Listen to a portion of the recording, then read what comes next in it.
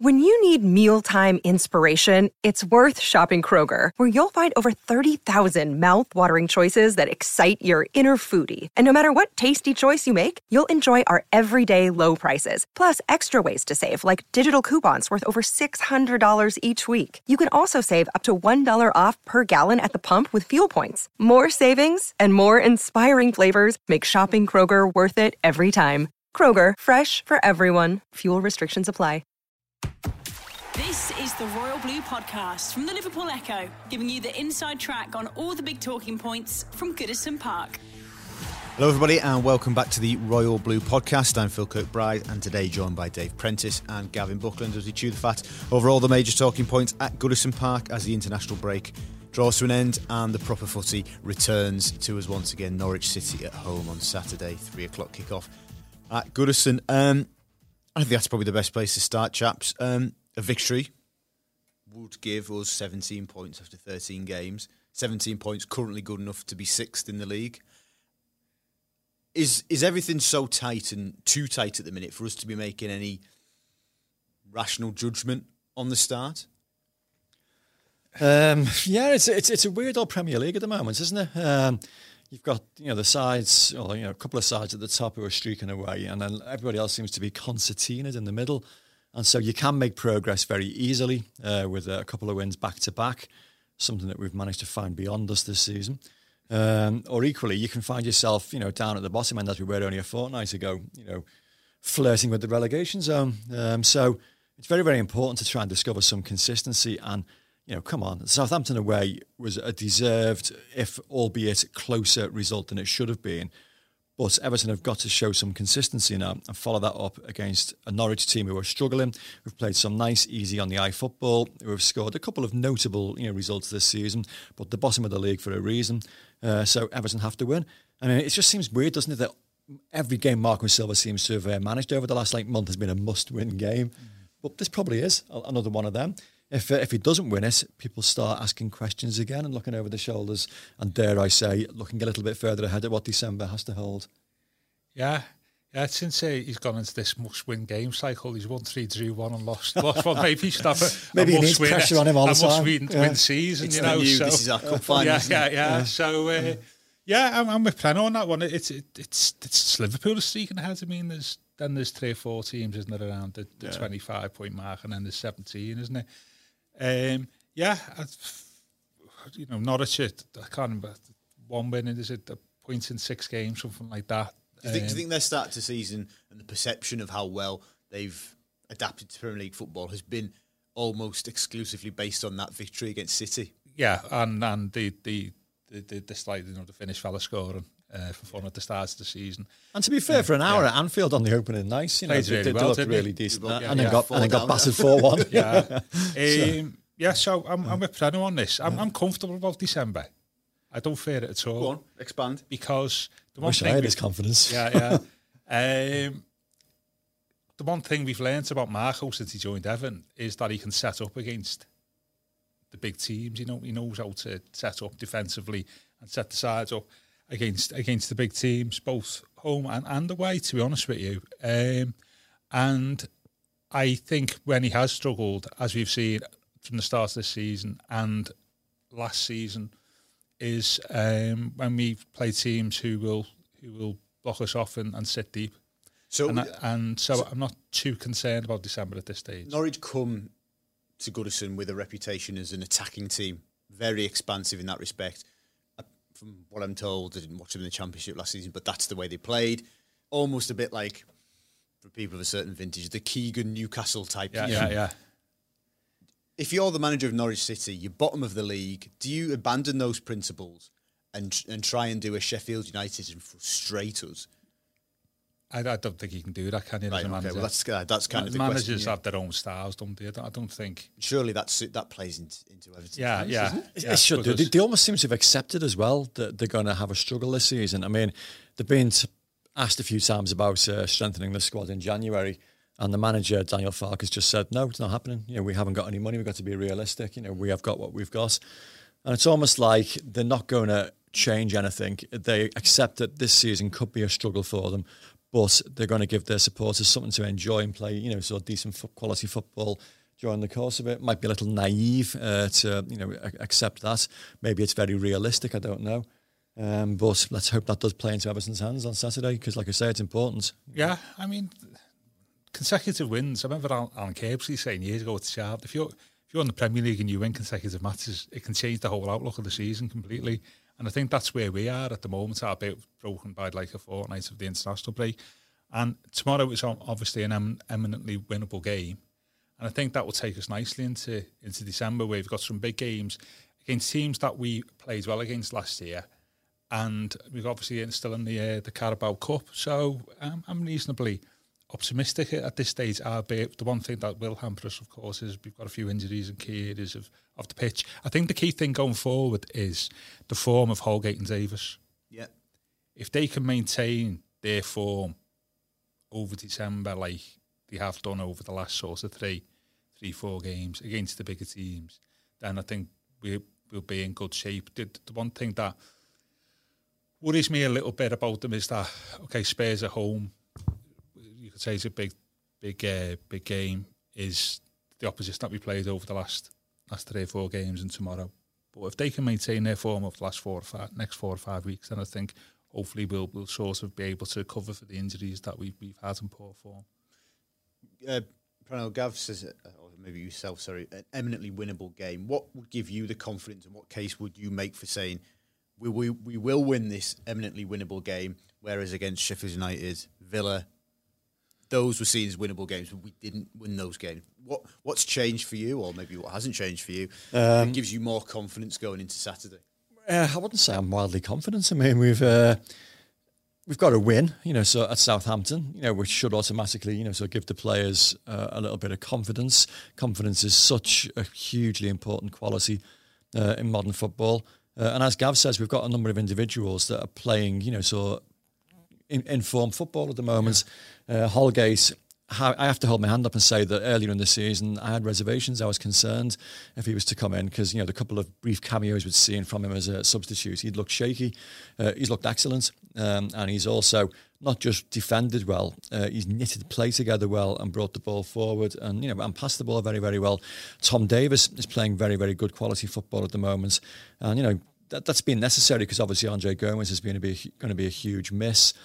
I think the fact that it's Norwich and they will come and they will have a go at Everton is what should play into our hands, and hopefully those informed players, I'll include Richarlison in that as well, can take advantage. But I wouldn't say massively confident, because the one thing that we seem to have lacked always under Marco Silva is consistency. Just when you get 2 or 3 wins together, you think, right, that's it, he nailed it. They go and throw a bad one in. I'm thinking back to last season when we had that great run where we beat Chelsea, beat Arsenal, beat Man United, which are great results. But in the middle of that, we had that shocker at Fulham. And at Newcastle as well. And Newcastle, yeah. So it's just... Shocking final 26 minutes. It's just like, the mindset isn't quite right. They seem to have issues concentrating totally. And comes on the back of an international week. That worries me as well, because it sounds like I'm a real doom monger here. I was going to say, Prano, I'll counter that. The return from the last international break was West Ham at home. Yeah. And probably the best performance of the seson. Well, let's hope that's the case. I mean, Richarlison's had a long trip, hasn't he? But, not Yerry Mina, was he involved? He was an unused substitute, wasn't he? So, some of the players have had long trips, so it doesn't give Marco Silva much time to actually prepare for the game. But equally, Norwich will be in a similar boat, you would imagine. So the kind of matches that we should be winning, just the fact that we haven't, sort of done it consistently is why I just throw a little bit of a caveat into that. But no, come on, this is Norwich City at home. God, we should be looking at 2 or 3-0 here. And, so a really an enjoyable afternoon. That's what I want, a game where we can actually relax and enjoy it, not 1-0 up with 10 minutes to go and biting your fingernails and praying for the final whistle. I don't know, Gav, if you agree, but certainly once the home form it felt like Marco had got a grip of the home form last season, and ever since then, even though we've had disappointments, we had Sheffield United disappointment, we've lost the odd couple of games. I go to Goodison now far more confident than I did at the in that early stage of Koeman's last season and any time under Allardyce. Do you go to the ground with the same feeling? Yeah, I think I don't know what our form the calendar year at home is, but I would suspect we got beat by Sheffield United and City twice. I think, have we won virtually every other Drew maybe Liverpool. Yeah. Start of the year it was bad, wasn't it? Wolves came and a couple of others. Wolves, since Wolves in February. Since that it's been good. We ended last season good. It was a 7 consecutive wins, something like that. I can't remember. So I think we're fine at home. And even against the bigger teams, we don't want to go over the away form, do we? Though we did win on Saturday on a week last Saturday. In answer to your question, I think we've shown ourselves capable of beating and or at least competing against every other Premier League team at Goodison. So it doesn't hold no fears for me. It's away from home, I think, where the setup of the team maybe is not suitable. But having said that, always important to get your first away win in the season, isn't it? Yeah, it just takes the pressure off. And I think that was Howard Candle's wasn't it? Yeah. And I think if we look at the fixtures in December and beyond, I think I'm pretty confident, but definitely the home form is fine, and I expect us to continue tomorrow. Okay, so in terms of looking at what sort of team Marco will play, and let's talk specifically, because again on the agenda at Marco Silva's press conference this afternoon at Finch Farm, Moyes Keane, Preno, does he play from the start? Does he start on the bench? If he does play from the start, where do you play him? No, he doesn't. I'm afraid 2 goals for Italy under 21s, don't really qualify you for a Premier League recall. He's a young lad. He's still settling into a different environment, a different football club, and he's finding it a bit tough. So I don't think, the time is quite right for him. Fingers crossed if we can get that 2 or 3-0 lead that I mentioned earlier, and there's like half an hour, 35 minutes to go, that could be the time for him to really get some, so quality time where the game's stretched and wide open. And, so hopefully, so pop a goal or 2 in just to boost his confidence. But I don't think we've seen enough yet to warrant an inclusion. And if you were to start him, where'd you play him? I know Marco Silva made a point of referencing the fact that he scored 2 goals for Italy under 21s from playing wide on the right. It was almost like a little dig to some of the guys that have criticised that selection earlier this season. But to then leave out Theo Walcott, so far, that I don't think you can really. I think Theo's done well the last few games. No, I can't really see a place for him other than on the substitutes bench. Gavin, I think he'll get some game time. I would hope. I think having dropped him from the squad and all that came in the aftermath of that, I think he'd be quite keen. Oh yeah, as part of their relationship. No pun intended. Yeah. I think that's part of their relationship between player and coach. I think he'll want to get him on the pitch at some point tomorrow. And he'll get a good reception. I think most fans are sympathetic to his season he's had. We've all slipped in. Well, exactly. No one's, he's a young kid, isn't he? Come on. I mean, it's because it's happened once before in Italy, people are saying he's clearly a serial offender, which is nonsense. Give the lad a little bit of latitude. Yeah, I think that's all done and dusted. We've got to move on. So I think he'll get some game time tomorrow, assuming that we are in a position to give him some. I don't think I'll see him start, no. But since Heston, I think he should play on the right, because I just don't think he's got the tools to play centre forward in the Premier League at the moment because of his age and stature. But there's the thing is, though, is if you play 4-2-3-1 and you're playing the right-hand side, you're not really a winger, are you? You're sort of like a right-hand side midfielder. Right-hand side midfielder. So you're expected to track back and go forward like Theo does and Bernard does effectively. And that's not his game, is it? Yeah. I think when Marco goes back to Marco, still desiring to play 4-3-3, where he can play right wing up top in a 4-3-3, which is a completely different role than playing, right-hand side in a 4-2-3-1, where he can just stay up the pitch all the time and make the most of his strengths. Doesn't have to, track back that much. And I think playing in 4-2-3-1 at 19 wide right is a big ask for somebody who's played through the middle. Though I do see Marco's point. I think maybe Marco thinks that he wants to play right-hand side because hasn't got the tools to play centre forward at the moment. Yeah. But it goes back to the formation for me. Ideally, you get the best out of Keane, I think, in a 4-3-3 on the right-hand side. And that is a formation that Marco on the record has said he would like to play, or something that he favours. But he obviously would play it if he had the tools available, wouldn't he? And equally, are we getting too hung up on the idea of finding a system that suits Keane? Because the idea maybe that we need to play a system that gets the best out of him, but it might not get the best out of the players that he has, other players he has available. Exactly. And I'm not saying we should change the system to suit Keane, but I think when say like to play right wing, that's playing like in a 4-3-3 up front, isn't it? You're not playing right wing in a 4-2-3-1 where you're on the right hand side of the midfield. It's a different game altogether. And I suspect, like, you know, his best midfield combination, he's a bit hamstrung at the moment, isn't he? Literally, very much so, the injuries in midfield means he probably can't play 4-3-3. And if you can't play 4-3-3, then playing Keane becomes a bit of an issue. The system, I mean, the team picks itself largely now because of the problems that he's got injury-wise. I mean, you know, it was a real dilemma with Bernard and Iwobi and Sigurdsson, you know, those three, you know, how do you fit them in? Because Iwobi clearly looks better in the number 10 role, but, you know, that means Sigurdsson can't play, and you all know, you know, so how highly I think of Sigurdsson. Bernard was playing out of his skin when he was playing the left wing role, so, you know, just trying to get all three of them in. As it is, you know, so Bernard, it's too soon, we're told, you know, for tomorrow.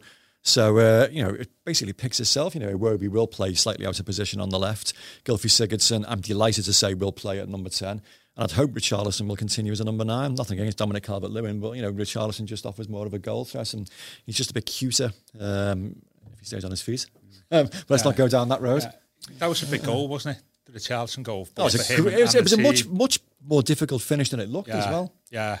Actually, the one position I suppose that you could, you know, query that we haven't is right back, and I know it just seems to be accepted, you know, knowledge now that Sidibe, you know, is the guy in possession, and Coleman's got to try and oust him. I wasn't overly convinced with him, you know, sit down at Southampton until the cross for the goal. Now, all right, you were down there, Phil. I wasn't. I was watching it in a pub, but you know, there was lots of, you know, disgruntlement about his defensive contributions up until, you know, that moment when he suddenly escaped and produced an absolute peach of a cross, which is maybe why he was in the team in the first place, because of the quality he delivers. But, you know, I don't think it's an straightforward, yes, he's definitely in there and Coleman's definitely out. Yeah, Coleman had something a bit different. The Royal Blue Podcast from the Liverpool Echo. The Royal Blue Podcast. Yeah, I don't think he's absolutely nailed it down, you know. No. But I certainly think, I don't think you can drop him without reason at the minute, if you know what I mean. I think considering his experience in the Premier League extends to what, five games, is it? I think he's done very well. I think he just needs to strike that balance between his natural enthusiasm and aggression to go forward at every opportunity, with an understanding that in the Premier League you will get caught out if you make the wrong call. So, Brighton. Quite. But yeah, I think that in terms of his performance at Southampton, I thought he was okay. And then obviously, you know, that's part of why he's in the team, though, isn't it? We'd expect that from Coleman. And you know, with respect to Seamus, hasn't really been producing that, has he? Yeah, to be fair, people in pubs like to moan anyway. And there was a lot of that. There was a lot of that going on. You know, despite Everton producing a very dominant performance that wasn't really reflected in the number of goals they scored. Without trying to sort of stretch the Keane point, is Keane and Sidibe doesn't naturally strike it as being a very effective defensive duo on the right hand side. Exactly, and that's a very good point, isn't it? Because as well as trying to find a position or a place for Keane to get minutes and etc., he's a component in a team, isn't he? And as you say, that is a very it's not even. It's an up and down. It's an up and down one, isn't it? Yeah, and there's not naturally a great deal of innate kind of cautiousness in that. So if you're asking the centre forward to basically play up and down on the right hand side, and that's a very difficult thing to do in a 4-2-3-1. You know, when you're playing right hand side. So, and especially if you've got Sidibe playing, so it's striking a balance. So you do wonder, Keane, where would you play him? You know, it's an interesting conundrum for Marco to resolve. We will move on now in the final part of the podcast today. Not strictly speaking to do with Everton, but I think it's worth discussing because it was the talking point, the story this week, and will be Spurs sacking Pochettino, appointing Jose Mourinho, and obviously, you know, there are naturally at this sort of stage of uncertainty and Marco having to still convince a section of the fan base, questions of why shouldn't we go and get Pochettino? Why is Mourinho not come to us? Type of thing. What was What was your reaction to that crazy 12 hours or whatever it was? I was disappointed and frustrated because I've long been banging the drum for ages about Jose Mourinho being the level of elite, class manager that Everton should be targeting. And we've asked the question many times, so of the Goodison powers that be. And we're led to believe that Jose Mourinho loves Goodison Park as a venue. He gets on very well with the Everton hierarchy. But such is the baggage that comes with him, I don't think he would ever be seriously considered. That disappoints me a little bit, because to me, I'd accept that baggage. I'd accept the ego. I'd accept the tantrums and the arguments that he will bring, because he's a winner.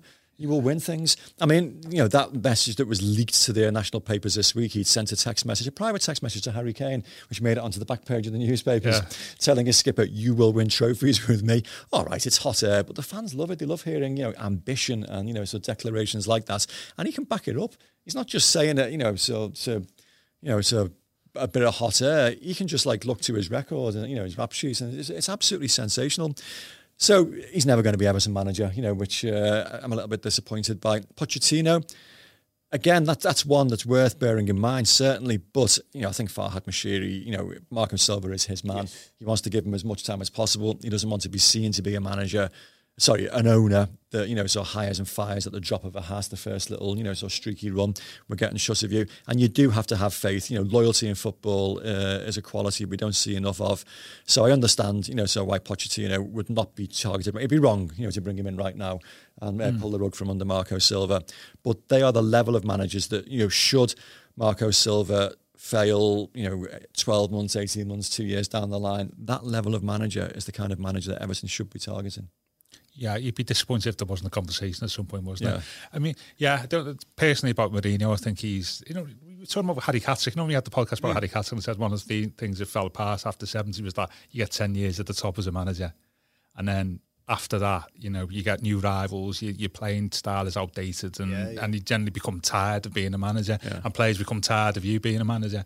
And I think Mourinho's in that place now. Yeah. And I think, he's talking yesterday about, I know it's an Everton podcast, but it's still relevant, about, I've got new style and all that. Going back to what we talked before about Norwich, it's very, very difficult to change your style as a manager. You just have a natural one. So I do think that we were right to avoid him for that reason. And I do think that I'd like to see Silva given time, because it's Mercedes' appointments, isn't he? Correct. And you've got to give him time. And going back to, hopefully we've got out of that lull. Goes back to, we don't want to be seeing to fire a manager every 18 months. That doesn't do you any good as a club. We've got to give Marco time, and I hope he, justifies the fate that he's, been given. So we thought that was going to be that segment. Gav has made a very good point to me just in the middle of that segment. Interesting comments from our former director of football, Steve Walsh, namely on Lukaku, saying he told Jose Mourinho, "You're signing a big baby," and sort of, I'm paraphrasing, but said he's not his type of player, not a team player, and not somebody he would sort of favour signing. And secondly, a list of players that he'd said we were going to sign up. Harry Maguire, Andy Robertson, Erling Haaland, who he must have been about 14 at the time when he was recommended. No, I mean, okay, the Lukaku quote, you wouldn't disagree with that. He was a footballer that did, seem to have occasional petulance issues. So describing him as a big baby, so why not? The players that were offered to Everton, I don't know. It just highlighted once again how it was a football club at odds with itself when Steve Walsh was here. He was a director of football, working with a manager that, I am reliably informed couldn't stand him. And so, they didn't work well together. They both had different ideas. They both had different targets. And so you'd have a manager, so bringing in players like Davy Klaassen, which was his man. You'd have Steve Walsh, so bringing in, so other players who were clearly his men, and then trying to meld them into one, which is not, a very successful formula for a football club. So it was understandable when, so the decision was made to, so part company with him. And for me, Marcel Brands has been a breath of fresh air. I think he's got a long-term strategy. He's got a long-term plan.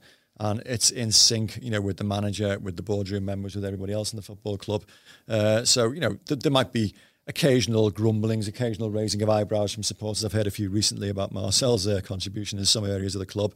But for me, he has been an absolute top-class appointment. And it's chalk and cheese, Steve Walsh and Marcel Brands. And I think we've got the better end of the deal.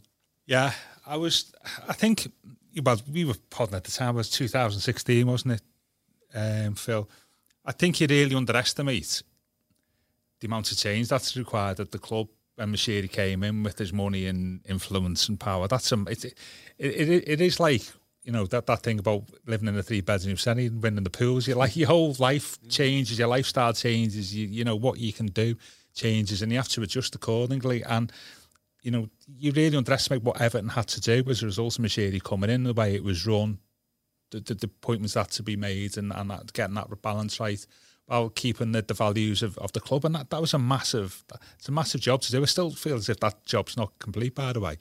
So I think, in that transition period, like 2016-17, it was always going to be awkward for anybody coming in, because Moshiri spoke about that window of opportunity, didn't he? And there was always going to be casualties, I think, as a consequence. We ain't going to strike it lucky straight away, where it's going to be trial and error. And I think Walsh is a casualty of that, and also the fact that he'd never been a director of football, had he? Been a scout? I mean, I'm not even sure whether he was a director of football when you see Marcel's influence now.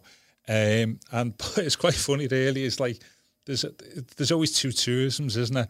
A department manager or scout or whatever always talks about, like, when they get sacked, always talks about the people that they try to bring into the club, and somebody joining the club always says there's players there that that I've tried to buy in the past. I was thinking about Mourinho yesterday. And when a manager comes in, I don't think these players are fitting. There's standard things that are said, isn't there? Like when arriving and departing managers and directors of football and stuff, you can tick them off.